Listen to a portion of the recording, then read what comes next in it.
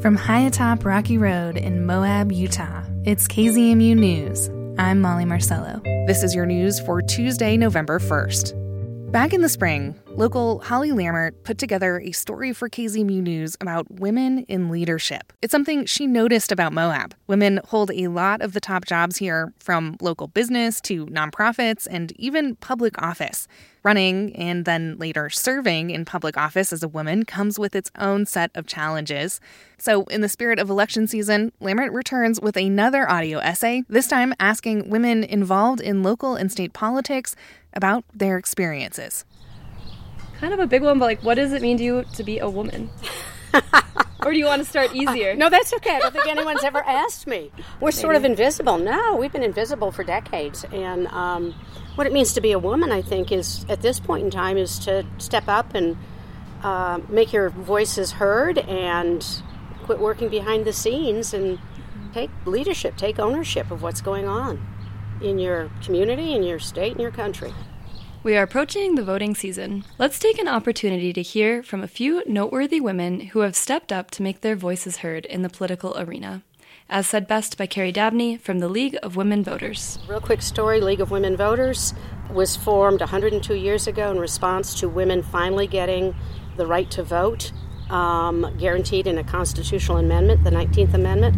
It only passed by 1 or 2 votes. I mean, we almost did not get the right to vote. And if you do not have the right to vote, you do not have a voice. And one of the reasons it was so controversial is that this country, with its British heritage, inherited a lot of the laws and a lot of the traditions. And one of them was something called coverture, which basically is the belief that women have no rights. We've come a long way now, with many women occupying positions in politics. Moab is special in this way of having many female leaders. Mayor Joette Langanese reflects on the community that has produced a plethora of female leaders. I'm like, this is the coolest thing. We're all women, and women tend to, in my opinion, make really good leaders because we're a little bit more compassionate, we're a little bit more into relationship building and maintaining those relationships, and more compromise, we're more nurturing. Women should be running the world. On the ballot this fall for Utah State House of Representatives District Number 69 is one pioneering woman, Davina Smith, who focuses on the relationships that helped shape her path into politics. Davina highlights the role of support and friends while on this journey. I remember Representative Hollins. I worked at 4th Street Clinic and she worked for the VOA. And I remember she called me and I went across to her building and she said, I think I'm going to run for a representative. I was like, oh my gosh, what? And at the time I was like, representative what? It's like House Representative of my district. I had no idea what that was, but I was like, yes, do it, And she did. And she's been representative for a number of years. Representative Romero, both our sons played football together. And I remember when she was running as well. So I look to the women of color, they have a unique background such as mine. But even further for me, I look at also our Native women. Mm-hmm. We have Secretary Holland. She first was a representative for the state of New Mexico. Now she's the Secretary of Interior. And then other Native women such as Sharice Davis. She's a representative for Kansas. Ruth Buffalo is also the House of Representative for her area in Minnesota. So I look at those Native women, it's like, oh my gosh, and so I'm like, okay. Next, Elizabeth Tubbs, a former county councilwoman and currently Grand County EMS board chair, shares candidly the challenges of being a woman in politics in Utah. What it's like to be a woman in Utah, oh my God. It's wild. It's just, people say and do things and have expectations. You're always supposed to be nice. You're always supposed to smile, and, being assertive is the equivalent of being bitchy.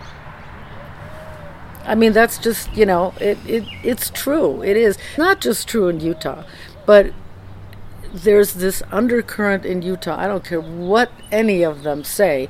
The undercurrent is there. Stay in your place. the world right now and our country right now frightens the hell out of me, because you go from, undoing Roe v. Wade, and then you go to God only knows what's next. Earlier this summer, the Supreme Court overturned the landmark legislation that made access to an abortion legal.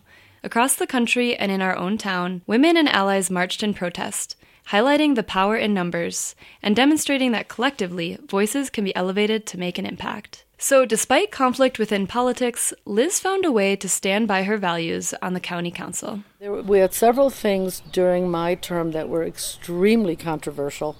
We had four and a half good old boys. And I don't dislike any of them. I mean, I've known most of them. I don't dislike people for their political views. The council was a great experience for me as a woman, because I had to learn, I had to just say, okay, you can sit by and let these people make decisions that you totally disagree with, or you speak up. I decided early on, okay, if you want to feel okay about what you're doing, and if you want to be able to look yourself in the face, then you just have to go for it. And I did. On that parting note, Carrie from the League of Women Voters shares a word for the wise. The world is run by people who show up. And it just hit me like an epiphany. All you have to do is show up. And I have to tell you that the answer is yes. Just keep showing up. For KZMU News, I'm Holly Lammert. Lawmakers in Colorado have signed on to a petition to support overturning a decision authorizing the construction of the Uinta Basin Railway. As Caroline Yanis with our partners at Aspen Public Radio reports, the proposed project would transport crude oil from the Uinta Basin across over 100 miles of railroad, some of which pass along the I-70 and Colorado River corridor. Eagle County filed a petition in February asking the Federal Surface Transportation Board to reconsider its December 2021 decision, allowing the railroad to go ahead. The amicus brief filed by Glenwood Springs and Pitkin County, along with 8 other local governments across Colorado, claims the STB did not give enough consideration to the environmental impacts of the railway. Glenwood Springs city officials are concerned that the number of crude oil cars traveling on the Union Pacific Railway line would increase dramatically. Mayor Jonathan Godis also said in a statement that the STB's assessment that wildfire risk in the downline area was not significant, quote, ignores real-world evidence. The brief also claims the decision did not adequately address the risk of derailment, risks that come both from the size of oil tanker cars and the mountain terrain the cars would pass through, like Glenwood Canyon. Caroline Yanes, Aspen Public Radio News. The Interior Department is looking to cut back the amount of water released from the nation's largest reservoirs starting next year.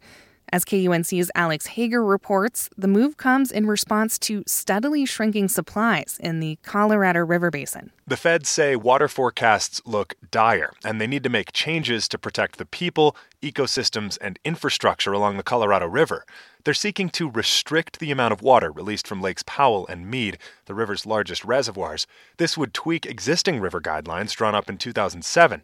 Those were put in place to respond to drying conditions, but the supply-demand imbalance has kept getting worse in the Southwest, making changes necessary along the way.